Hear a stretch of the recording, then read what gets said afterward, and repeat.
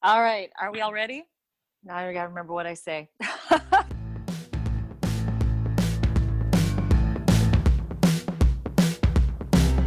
Hi, this is Margaret Spence. How are you? And my pronoun is Margaret. I haven't picked one, and so I'm going to go with that.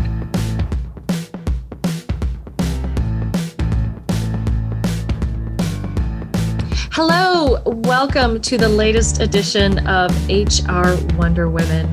I am your host, Wendy, and with me as always is Anne. How are you, Anne? I am good, Wendy.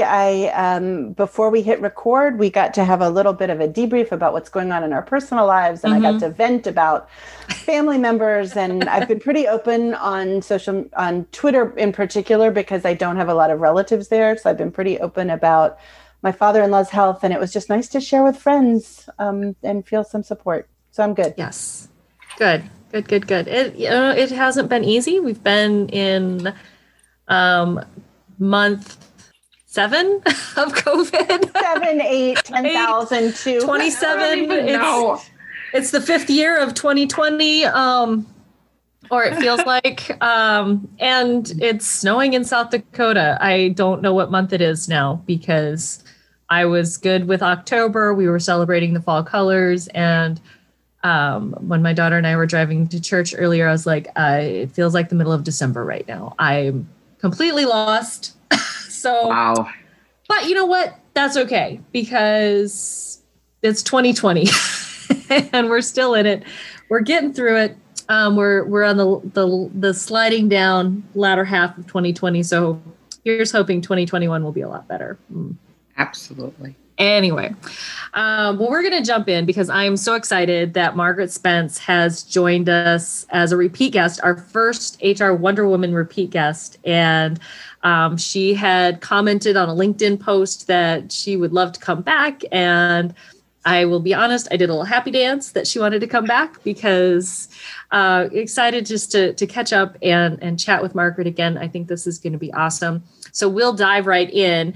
But we always start with our pronouns and how we identify, because that's part of some of the work we're doing here is keeping track of how we see the world and how the world sees us.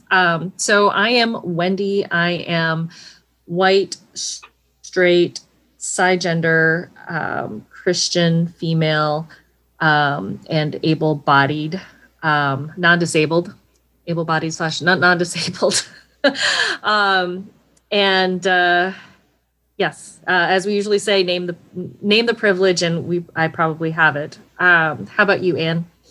Yeah, thanks, Wendy. I think that identifying is important because, like you said, it's not just the lens that I view the world with, because we can work to see the world broader than who we are, and the world will continue to see us to a large extent in the privileges that we hold. So I am a white, straight, cisgender woman. My pronouns are she, her. I am also non-disabled. So I'm very cognizant that I carry a lot of privilege in this world. And with that, I am super excited to introduce Margaret Spence. Margaret was our first guest on the Wonder Women podcast. We didn't know that it was going to be a series. For folks who weren't listening back then, Wendy and John were doing the HRSocialHour podcast, and I first saw Margaret speak at the SHRM Diversity and Inclusion Conference in San Francisco in fall of 2017. And so in the summer of 2018, we were in Chicago. I'm looking at everybody. Yeah. It was Chicago. And this was back in the day, I think, when Margaret and I were both still part of SHRM events. Yes. And so I was a SHRM blogger that year. And I remember telling Wendy, there's just too many breakouts and I can't make any decisions. How can I know where to go? And then I decided, well, if I just throw out all of the breakouts that are all of the sessions that are being led by white men, then that narrows down the field considerably. And I can then it's not overwhelming and I can figure out where I want to go. But I knew regardless that I wanted to hear Margaret speak because I had heard her in San Francisco, and she's a really compelling speaker. And one of the things that I really love is that you leave Margaret's sessions with kind of both like a broader understanding of ideas and tangible things to do to have those ideas really impact your work. And so I was excited, and I told Wendy, and Wendy wasn't able to join because she had a commitment at that time. And so we said, well, let's just do a spin-off, a one-off, where I'll come and join Wendy and we'll talk to Margaret, and it'll just be a one-time thing. And it went so well, and we thought we should keep doing this. And here we are, just over 2 years later. And so I am very, very excited to reintroduce once again Margaret Spence, the founder of the Employee to CEO Project and the CEO of C. Douglas and Associates, Inc. She's a keynote speaker, an author, a business strategist, and a visionary trailblazer. Margaret is a transformational leadership development expert, keynote speaker, business strategist, and champion for women in the C-suite. Determined to create a glide path for diversity and inclusion in executive leadership, Margaret launched the Employee to CEO Project, a global initiative aimed at increasing the representation of women with specific emphasis on minority women in C-level leadership roles. Her bold mission to empower 10,000 women over the next 5 years into executive leadership and ultimately into the C-suite. Margaret has authored 3 books. Her latest book, Leadership Self-Transformation, 52 Career-Defining Questions Every High-Achieving Woman Must Answer, challenges women to clarify their vision, pivot from expert to leader, and build the career they want. To learn more about Margaret, you can visit her website, which is www.employeetoceoproject.com, and we will add that into the show notes. And so, Margaret, let's jump right in. We know that intersectionality matters. It's one of the reasons that we do this podcast. And we all have many ways which we identify, and different parts of our identity matter more in some spaces than others. So when thinking about this conversation, how do you identify? So, it's been something that I've been grappling with. And so one of the questions that I ask women is, without the label, who will you become? It's a question that I ask. It's actually a card that I hand out now at a lot of sessions that I do, not that I'm doing them in person anymore, but I think that in life, we're chasing symbols. And I think that when we chase symbols, we settle for the map instead of the territory that the symbol acquires. It's a different view. There was a time when I would identify as Margaret, mom, daughter, cousin, friend, speaker, author, and all of that. One of the neat things about COVID-19 is that it's forced all of us to unpack ourselves. And today I posted a thing onto LinkedIn, and I said, when was the first time you fell in love with yourself? And do you remember that time? And I think that in the work that we are all doing, we tend to grab the labels, and that stops us from doing the real work. And every week, every month, every quarter, someone will sit in their nice cubicle somewhere and come up with a new identity. They'll drop it out there. The last one was biopic, and they dropped it on the planet. And everybody ran around saying, oh, I'm biopic now. Okay, great. Good. I'm good you're biopic. I'm happy you got the label. Good. Check that box. For me, the labels don't matter anymore. It's the work. I think the work speaks for itself. And I think that it's easy for us to exchange ourselves for the symbols that we want to acquire. And that's some deep introspective stuff. But I think that's, for me, that's where I'm at. I want to support everyone. And that support looks different depending on the person that shows up at the door. Yeah, that's a lot. There's a lot there. There's a lot there. That's a lot to unpack. And I'm really struck by that idea of we settle for the map instead of the territory. Mm-hmm. That's huge. Because we want to feel that the label helps us to feel like we belong to something. Mm-hmm. But at some point, we have to disconnect from whatever it is that we think we belong to and really go deeper and go below the surface and go really into the depths of where we are versus the surface identification. Once we get judged by the surface identification, whatever that identification is, then the rest becomes a blanket statement on, I've identified you. So I don't really need to do the work to know you. I don't need to do that work. I've labeled you. And so I constantly ask the question, because I think one of the big challenges for all of us is that when we take on the label, whatever that label is that we've accepted, and there's, again, and I want to preface this by saying, I'm not against people taking on a label or an identifier. That's not what this is. This is some deeper conversation than that. Once we take that on, then we live up to that label that we've assigned to ourselves. And when that label is taken away from us, we're lost. I have a very good friend, and she's my mentor and just an amazing person. You guys probably know Bev Kay.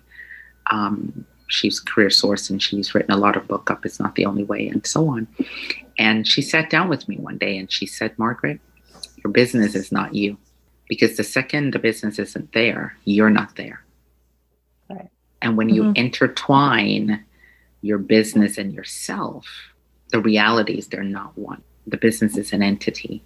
You are a person, all standing on your own. You see that a lot when people lose their jobs, like right now in this economy, in this place that we're in. We saw this a lot in 2008 when people lost their jobs. They couldn't function. They couldn't breathe. They couldn't adjust. They couldn't pivot. You also see it when people are expecting the job title and they don't get it. And when they don't get the job title, they feel defeated. And so a woman will show up, a high-level executive woman will show up in my practice, and they will say, well, I wanted to be division president, and they gave it to someone else. And where it comes out more starkly is you'll see their resume, and you will notice on the resume that all of their accomplishments are missing because they didn't accept the accomplishment. They wanted the label. They wanted the title. And the title exchanges itself from the deep work that we have to do with each other and for each other. Yes, to all of that. And there's a lot to sit with and think of. And that this calls for a lot of introspection for sure. But one thing that made me curious, you were talking about, right? Like when if I take on the label, then I live up to that. And if I assign a label to somebody else, then I've set my expectation for them. Mm-hmm. How do you resist the labels that the world is trying to put on you? So part of that work is when people talk to me, I don't give them my background. I don't give them all the stuff. I don't talk about my training, my XYZ. Mm-hmm. I meet people at a place and I say, so tell me how you're doing. Because I don't want to think about, well, I know your name is Anne. You know my name is Margaret. Wendy, I know your name is Wendy. I know that much about you. But beyond that surface, I want you to tell me who you are rather than me assuming who you are. Because the assumption is part of what becomes our blind spot when we're dealing with people. We make so many assumptions about them that we never stop to say, who are you? You know, I did a program for HR Tampa here locally a few weeks back, and I opened it up and I said, I'm Jamaican. I arrived in the United States when I was 3 years old, and I identify as Jamaican. I said, so let me tell you my story. I didn't take on the label. I told my story. I gave you what I wanted you to know about me. Right. And a lot of this is trust. As I feel I can trust you, I can share more and more about myself with you without you saying, oh, she's a mom, and all the stuff that goes with that. It's really simple. And so I'm struggling personally with the pronoun thing. That's now the new thing. I was actually went and looked it up because I wanted to figure out. I went back to like 1840 when we first started making the gender identification in the 1900s. And funny enough, this is the year women got the right to vote. We're celebrating that this year as well. And that's where the pronoun actually started, was at the point where women got the right to vote. We wanted to not make the assumption of he. So we came up with she and her. And then we sort of evolved it and tried to make it neutral. And then it became they and then them. And it didn't sound as right and it didn't translate as well. And the Swedish came up with their own, thing around it. And so, and this is probably the 20th iteration based on the research I did of us trying and attempting to give people another identifier. Okay. But in those 20 iterations of this, we've never truly talked to people. The naming came out and the people got lost in the process. I don't care what you want to call yourself. It's fine. That's who you are. You decide. But I also get to decide that I don't want to take any of it. I want to be Margaret, right? Yeah. And yes. Whether it's a he, a she, whatever you want to add the Margaret to the Margaret, you add the Margaret to the Margaret. It's Margaret, Mm-hmm. And that takes a lot to sort of peel back. I said slowly, when you asked me today for my bio, slowly I've been reworking my bio to say less about me and more about what I do. Right. Mm-hmm. More and more. What my goal is, what's this mission I have, rather than, I've spent 21 years building my business, I've done blah, blah, blah. Rather than saying all of that, I try to have this whole different place. Yeah. I think it's a nuanced discussion, and I love your take on it, Margaret, because as humans, some of the research that I'm doing, I think that's opened my eyes, is that as humans, our brain automatically wants to categorize things. Mm-hmm. And so we are fighting against that to get out of that categorization, to getting out of that and seeing people as the person that they are, and trying to put words to that. So mm-hmm. I appreciate what you have shared, because I think it adds to the discussion, and everything else that everything. There's so much going on. Yeah. I think it gives people permission to say, I don't want to do that. And I think that's the thing too that we have to be aware of, is if we are going to ask people to make a choice, we need to be ready for them to say, my choice is to not identify that way. Right. Yeah. Yeah. So, and it being okay. Yeah. And being okay with that, because we're asking you to share who you are. Right. I think we could go on and on. Yes. I love, really. But could have built our entire podcast on just our first question. I think we could have.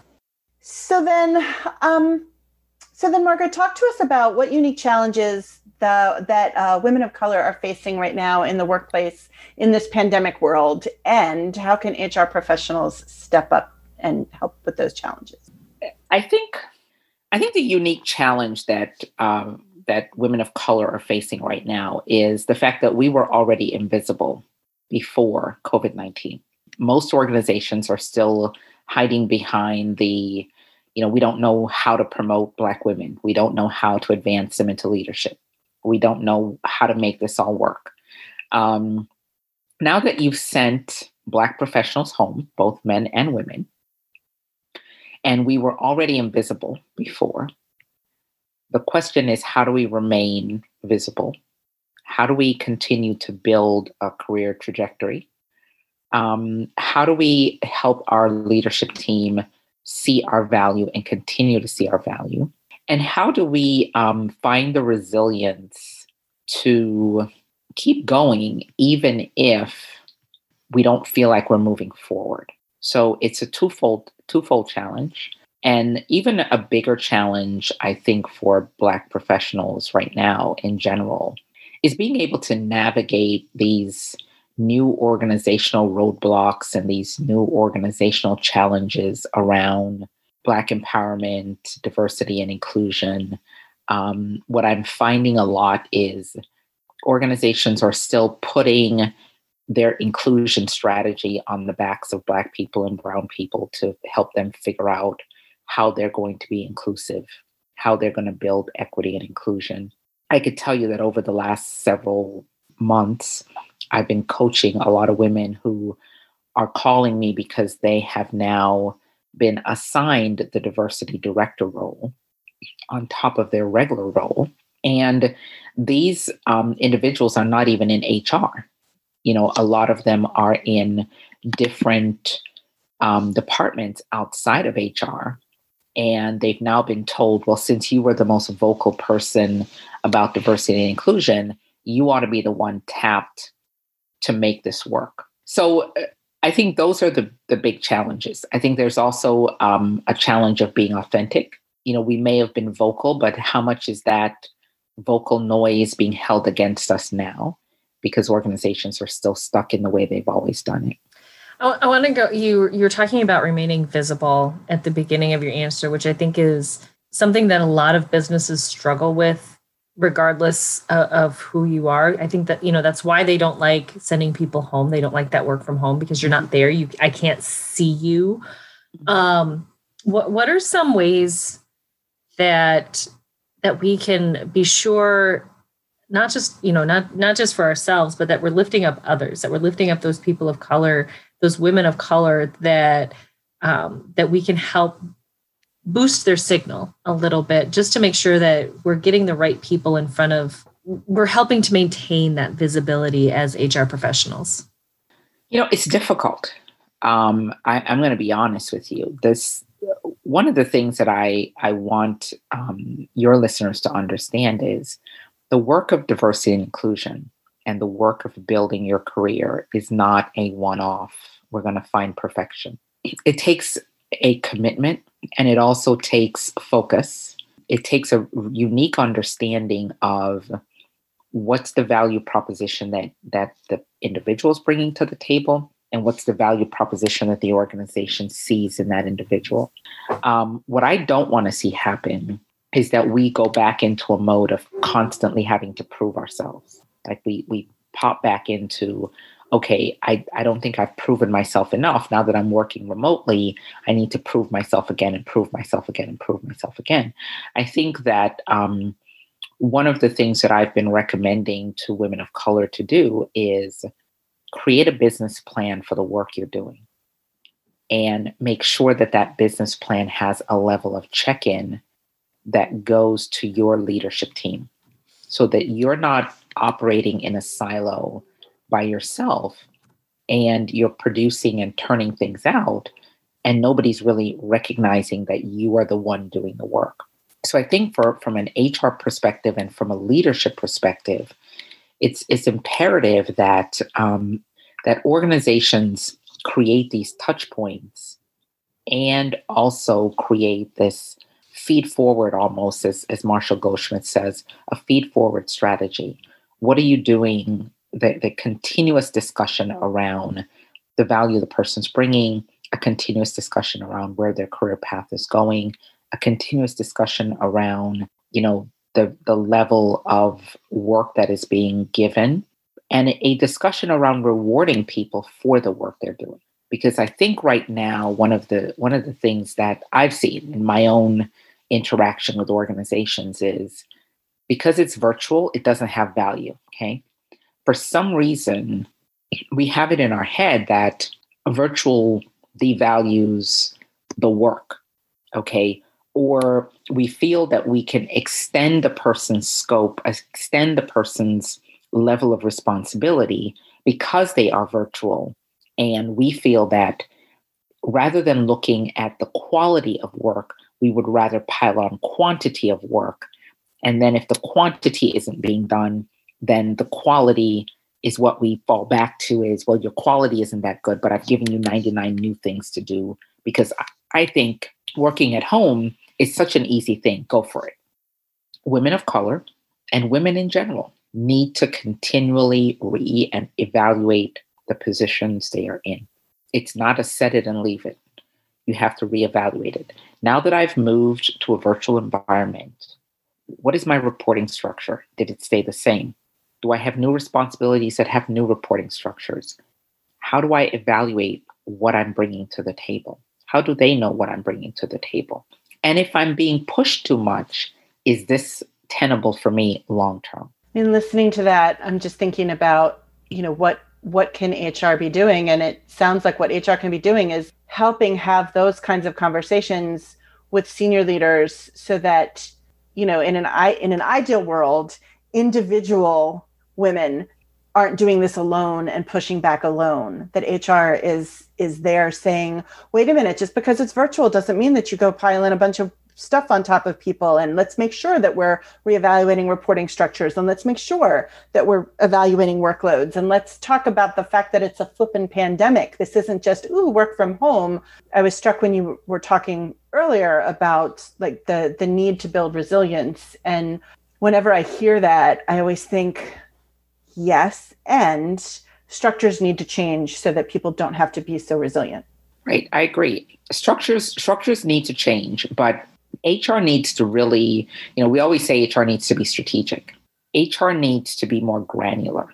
Yeah, I've heard you say that before. It's really interesting. It's granular. It's not this high level, highfalutin, wordsmithed down process. It's granular.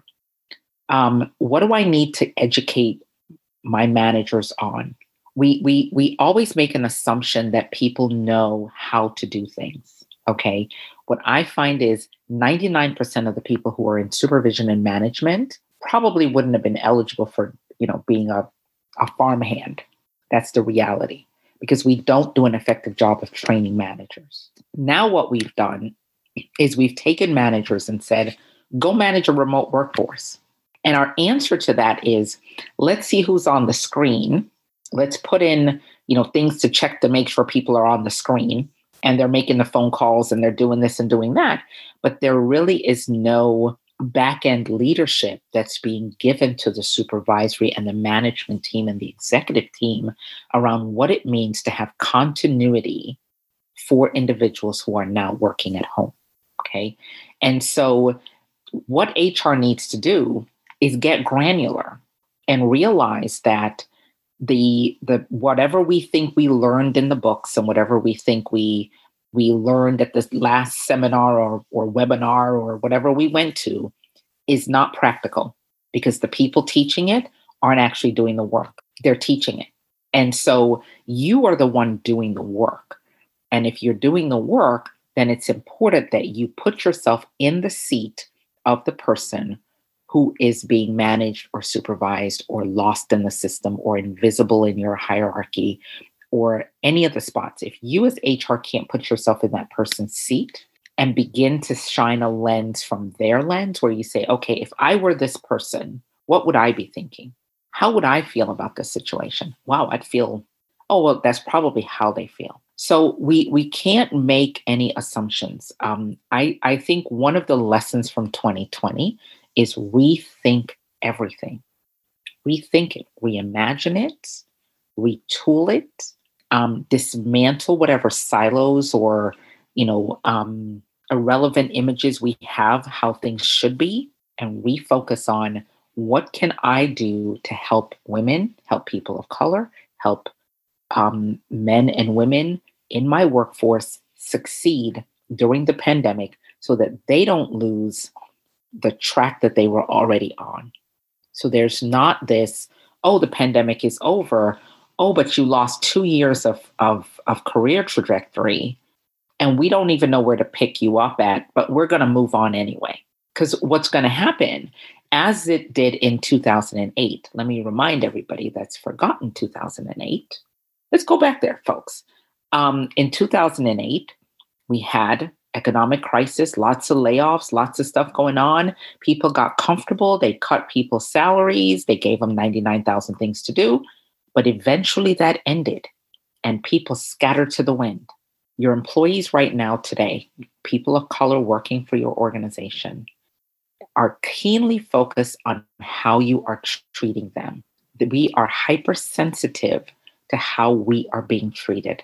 And we're no longer giving organizations a pass. I'll give you an example. Last week, I was on LinkedIn and I went off the edge on Business and Insurance.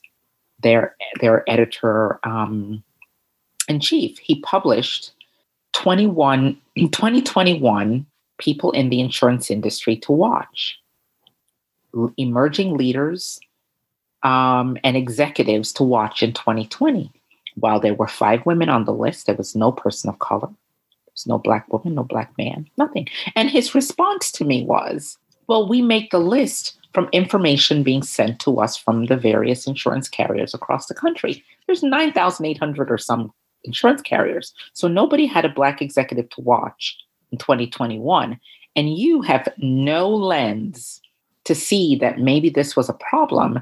And you and your team should have done a deeper dive and made an additional phone call to find a person of color to put on the list. So somebody like me wouldn't be totally offended. You're still making that mistake.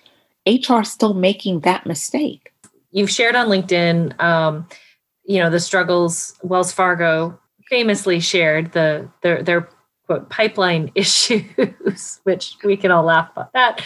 But they've been struggling with Black leadership in their pipeline. And then at the same time, you shared what Jamaica's banks are doing right in regards to women in leadership. So what is Jamaica getting right? What are they doing that we're not? And what are some ways that we can help build that pipeline, be better with the people that we're putting in front of leaders when they're making those choices for who to put into those spots? Great question. That post actually had about 50,000 views or so, 60,000 views that I put on it. And it had about 10,000 people responding to it. So it's pretty interesting. There are 8 major commercial banks in Jamaica, 4 led by women, 4 led by men. Beyond the fact that we don't have a race issue, Jamaica is a Black country for the most part. However, Jamaica is also one of the most diverse countries in the entire planet. There are multiple nationalities living on that little island. So I think we've overcome that in terms of, is it a race issue? What we have done, I think, is given women opportunities at every level of their career. There's not a point where it's, oh, you're not ready yet. If you're qualified, you get the job. If you've qualified, done your time, done all the things we've asked you to do, you're in line for the promotion. You're going to get the promotion. What happens here, and what happened in the case of Wells Fargo, because prior to his foot and mouth event, there were 8 Black women who had been hired by Wells Fargo in very senior roles who departed over 6 months. They came and went just as fast as they were hired. Part of it is, it's not enough to hire me. I have to feel like you care about me while I'm working for you. I have to feel that you want me in your midst. It's not the fancy thing about belonging. It's just about respect. We tend to, as I said at the very beginning of this, we tend to want to add these nice, cute, sexy words to things. And we'll go, well, it's inclusion, it's equity, it's belonging. No, it's respect. You don't respect me as a woman, as a person of color, as a man of color. You don't respect me. And you show the disrespect all the time. So before I want to feel that I belong, I have to feel that I am respected, that my opinions matter. It's not about the warm and fuzzy. Are you going to allow me to celebrate Black History Month? Are you going to let me wear my Black Lives Matter t-shirt? It's not about that. It's about respect. If you don't have the basis of feeling or creating the place where I feel that I am equal to my peers, there's no amount of belonging or inclusion or diversity training or, blind spot training or, anti-bias training that's going to stop that. So it really starts with organizations understanding that you don't move the bar. When I've met the bar, because that's what happens here, is you give me the list. I check them all off. I come back to you and I say, I've done it. And you say, well, there's 4 more things to go. No, where's my reward at the end of this table? Black professionals are doing what I have been recommending for years. Leave faster. Don't give these organizations the benefit of the doubt anymore. Even if you have to take a sideways position, go somewhere where you can go home at night and sleep.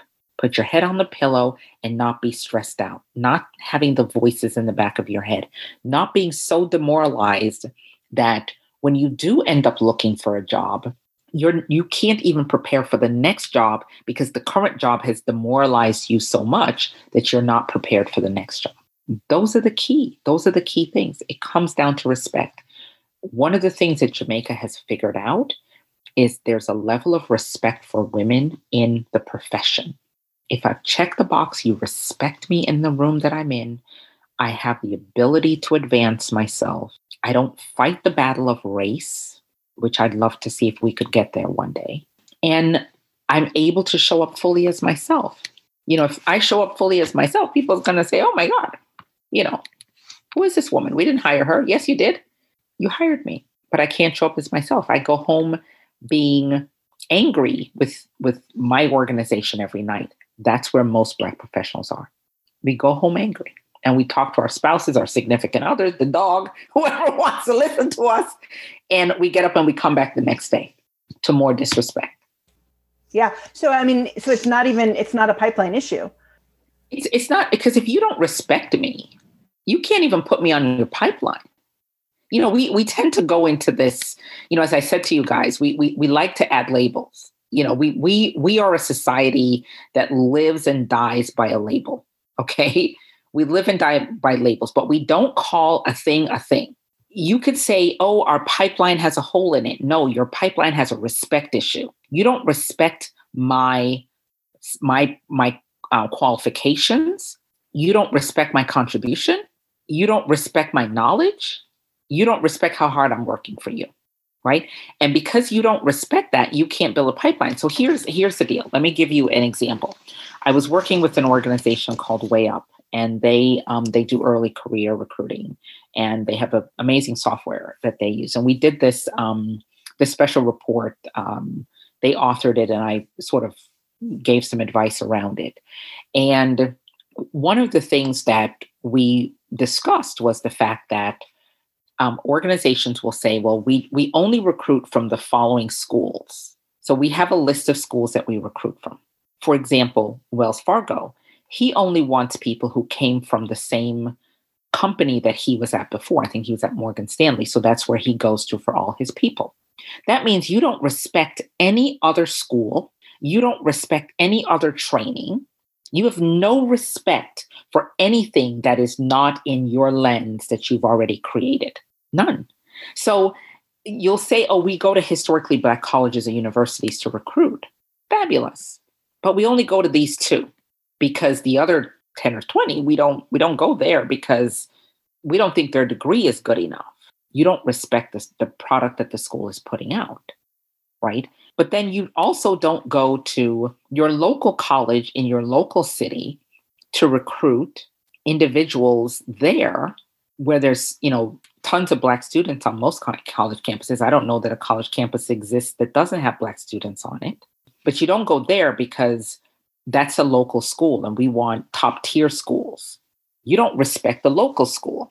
You don't respect the fact that the person struggled financially and they may have been a genius, but this is the school their budget could afford. And they're coming out of there with a 4.0 GPA, but that school's not good enough for you because you don't recruit there. Everything comes down to the lens of respect. It's not a pipeline issue. If you want to build a pipeline, you can. But the people who work for you right now that you have overlooked over and over and over again, you don't respect their capabilities. You don't. And it doesn't matter what they do. You're never going to get up and respect them. And so you justify that by saying, well, they're not good enough yet. There's a lot of truth. Yeah, it's absolutely. True. And the lens of respect applies everywhere. So on the hierarchy of how we see people, you can help me feel like I belong, but you can also disrespect me at the same time. And we don't talk about this piece because it's uncomfortable. It's uncomfortable to admit that part of the reason why people of color aren't moving up the ladder is because you don't respect the work that they're doing for your company, and you don't respect their contribution. And you found ways to demoralize the contribution and empower the disrespect. It's a tough subject, but I think it's one we need to have. We need to stop dancing the we're building a diversity program, we're building an inclusion program, we're building a belonging, we're going to make people feel like they belong, we're going to do engagement, yada, yada, yada. No. When are you going to respect the people that work for you? Start there. Because the most disrespected people on the planet are Black women. So organizations will still continue to do the kabuki dance and bend and twist like a pretzel to make themselves be more politically correct. They'll feel some pressure because Kamala Harris is vice president. Nothing's going to change. 4 years from now, we will still have 1% of Black women in executive leadership, as we have in the 4 years before. And we will continue to have organizations like Lean In and Rockefeller Foundation and all the others that do these annual reports and put them out. And they'll feel good that they put out the report that the numbers are still dismal, and they'll go on about their way. And those of us doing the hard work will still be bumping up against the headwinds of organizations who don't really want to change. I think you hit the nail on the head there, Margaret. And I love that you brought it down to just, it's about respect. Everything that we're trying to do with diversity, inclusion, and being an ally really just comes down to respect of individuals and of people as a whole. So I love that. Respect the contribution, respect the person, respect. Maybe we'll have to put a little wreath at the beginning of this episode, I think. Yeah, it is. It's really, I gave a speech a couple last year at NERA, and I said, HR still thinks that they are hiring people for positions. No one is hiring for a position. You're hiring for what is possible for me as an individual and what the possibilities are for my contribution to your organization. That's what you're hiring for. In the process, if you respect all parts of me, then I will thrive, I will grow, I will be groomed, I will be pushed ahead, I will be your star. If you don't, I will be sitting in the same desk 10 years from now. Exactly. Yeah. Well, I want to give you guys one last little tidbit, because I actually saw it today. The just a tidbit. There was a study that was done. It was done by the it was done by the G7 countries. So all the G7 countries got together and did this study around women. And the question that was asked is, there's a global movement calling for greater equality, and we're hoping that the society has become more progressive. So the question is, how comfortable are you with a woman in a leadership position in comparison to a man? And 72% of the United States said, 69% of the United States said they would be comfortable with a woman CEO, maybe. But when asked even, and they dived even further into it, more than half of the United States felt that they would rather have a man in power. And so 62% of the US said that they were comfortable with a woman as head of government, but they weren't comfortable with a woman as president. A lot of work to do. So I leave that with you as we haven't even scratched the surface yet, because we haven't figured out how to elevate ourselves as women to where we are seen as absolute leaders. And when we do get an opportunity to lead, the hope is that we will be a beacon for those behind us. But no woman should have that on her shoulder.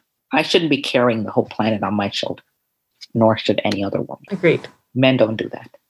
Well, Margaret, it is now time for everyone's favorite part of the show, the question connection. Yes. We're going to bring it up a bit. We've talked about a lot of heavy stuff, but let's have some fun. We did mix it up a little bit because you have been on the show in the past, and we're just thrilled to have you back, of course. Yeah. Oh my God, we could talk for hours and hours. And confidentially, everyone who's listening, we just aren't sharing all of it with you. But anyway, so we have thrown in a few new questions for you. Sure. First question, what career did you dream of having when you were a child? Oh, career. Oh, gosh.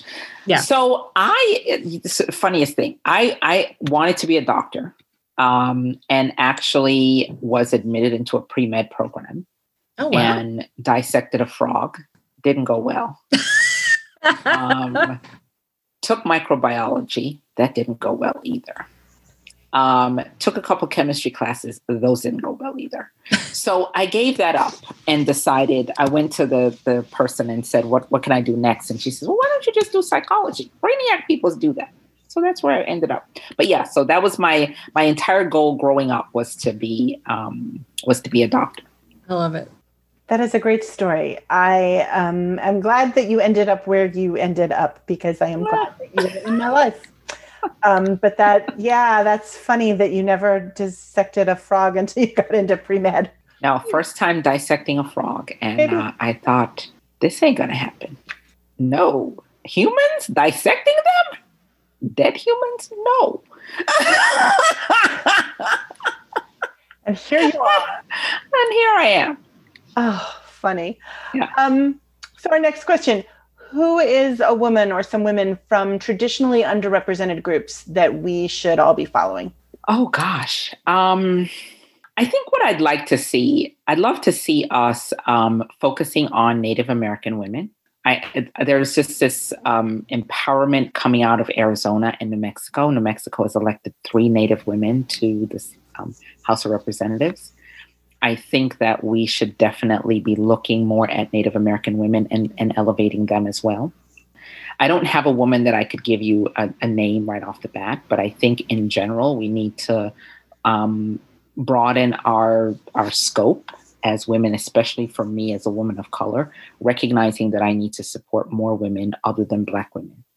I support Black women because I am one, but I really now feel this intense need to broaden my scope, look at how Native women have been treated, look at my Latina sisters, and really broaden in my Asian sisters and say, how much bigger can I build a tent? I love that. I think we do need to be intentional about who we're following and who we're listening to. So I've found a lot of new Native women to follow, and it's been eye-opening. Yeah, Yeah, I think so. I was watching, I found a group on Facebook, and I learned so much about, traditions around hair, traditions around culture, and the outfits that are worn and how those outfits tie back to tradition and what the meanings and symbolism of each one is, and how they're honoring their ancestors, and the oral stories that are told, that are continually told from time to time. I think as a country, while we have discriminated egregiously against Black people, we have annihilated the Native people. So I think we owe them a huge lift, and especially in the HR community. I don't know that we have we'll say Native American and in passing, like, and Native American. It's not like forefront. Who are our Native HR people? Who are they? Margaret, a new HR professional asks you for one piece of advice. What do you tell them? Don't be afraid to ask questions. Don't pretend that you know everything, because you don't. Especially if you're fresh out of school and you've taken all these beautiful HR classes. Those people that wrote those books that taught you in the classroom never, ever, ever practice as an HR professional. Ever. They're academics. They think they know it all. And they've never been in front of someone who's melting down in front of them and losing it, and you're having to make an HR decision. So don't think you have the book. You don't. Find people who you can ask questions to and be honest about your lack of knowledge. That is the big thing. That is wonderful advice. So jumping to pop culture, any recent TV shows or movies that feature strong female cast that you think more folks should be watching? Oh God, you're asking me a tough one. I am waiting for Crown to start back up, right?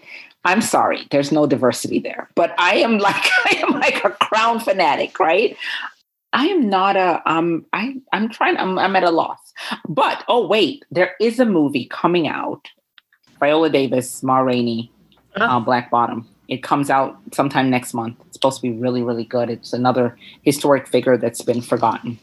Oh, well, if Viola Davis is in it, yes, I'm in. Yes, yes, I'm in. Oh, well, and Ma Rainey is worth exploring. Yes, her life. So, Margaret, it is Margaret Spence Day all around the world. What are we doing to celebrate? Oh my gosh. So I am so celebrating just the ability to write my story, basically. Just having this ability to write my story. So I am celebrating that, and having the ability to just find my voice and continue to find my voice every day. And the one great thing about 2020, which has been great, is I've had to sit still. Normally I'm on the road 38, 39 weeks a year. I've sat still. It's been uncomfortable. And I've been able to really celebrate my gifts without pushing them out. So for me, this year has been just a celebration of finding my voice. So it's wine, Black Girl Magic wine. It's what I had for my birthday. It was really good. So, Margaret, we've talked about some heavy things. Yeah. And this has been a heavy year. Yes. So we want to end with an up. So what gives you hope? What gives me hope is that I think I said it to you guys, but this is it. I just want to hit the go button, and I see the ability to hit the go button now. What gives me tons of hope is that I will no longer ever put off doing what I want to do. There won't be any more excuses. And what gives me hope is that we're having conversations now. I think we're having better conversations.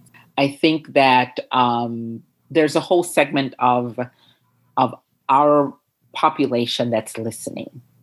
And there's a whole segment of our population that understands that this period of COVID-19 has been a period of silence, and it's been a period of growth. It's been a period of resilience, but it also is a period of finding yourself.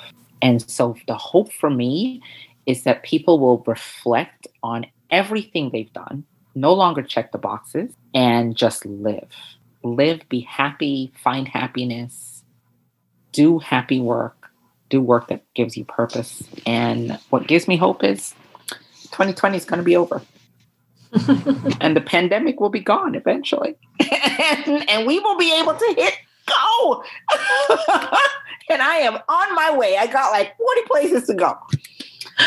Oh. You're going to be like seeing me posting Margaret from Kenya, Margaret from South Africa, Margaret from wherever, Margaret from Australia, Margaret from South Africa, Margaret from, I have got a list. Like I am gone.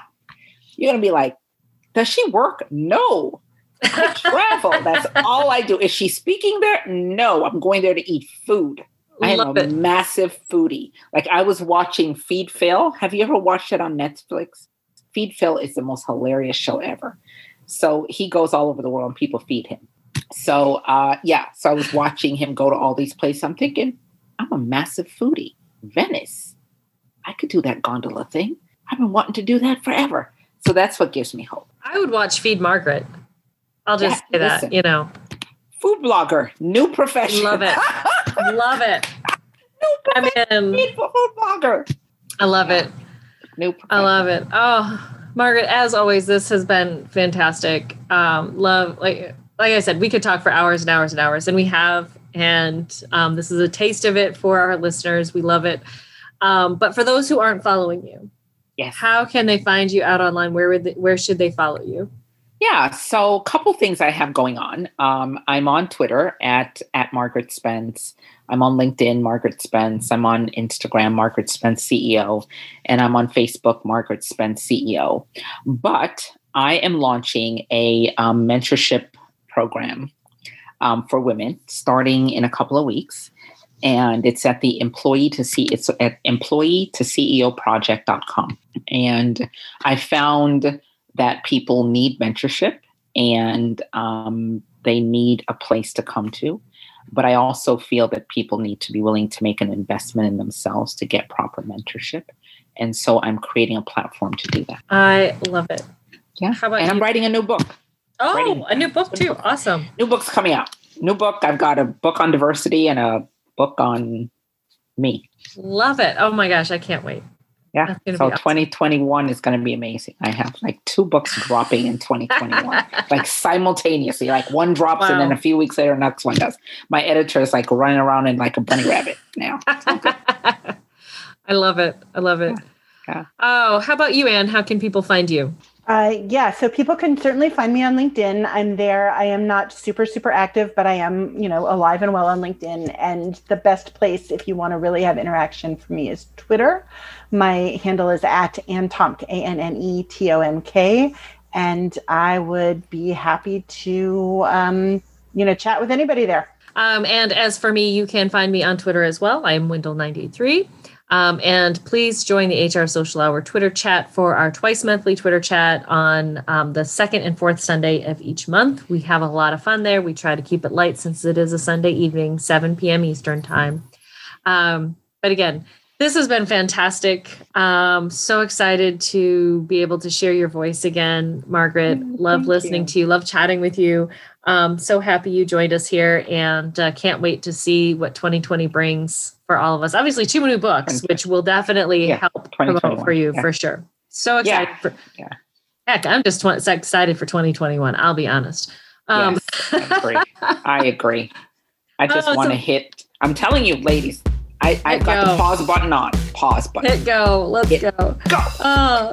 So thank you all for joining us today and for the HR Social Hour and for HR Wonder Woman. This is Wendy. Now go tell your story.